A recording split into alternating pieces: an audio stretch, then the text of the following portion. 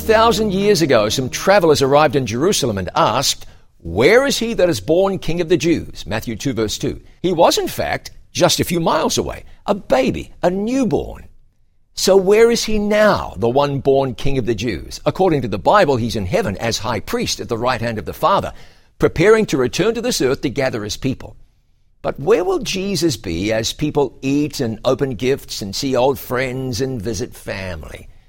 What if the question was asked during Christmas dinner, where is he that was born King of the Jews? Could it be said that he's with you at the table, in the living room, in the kitchen?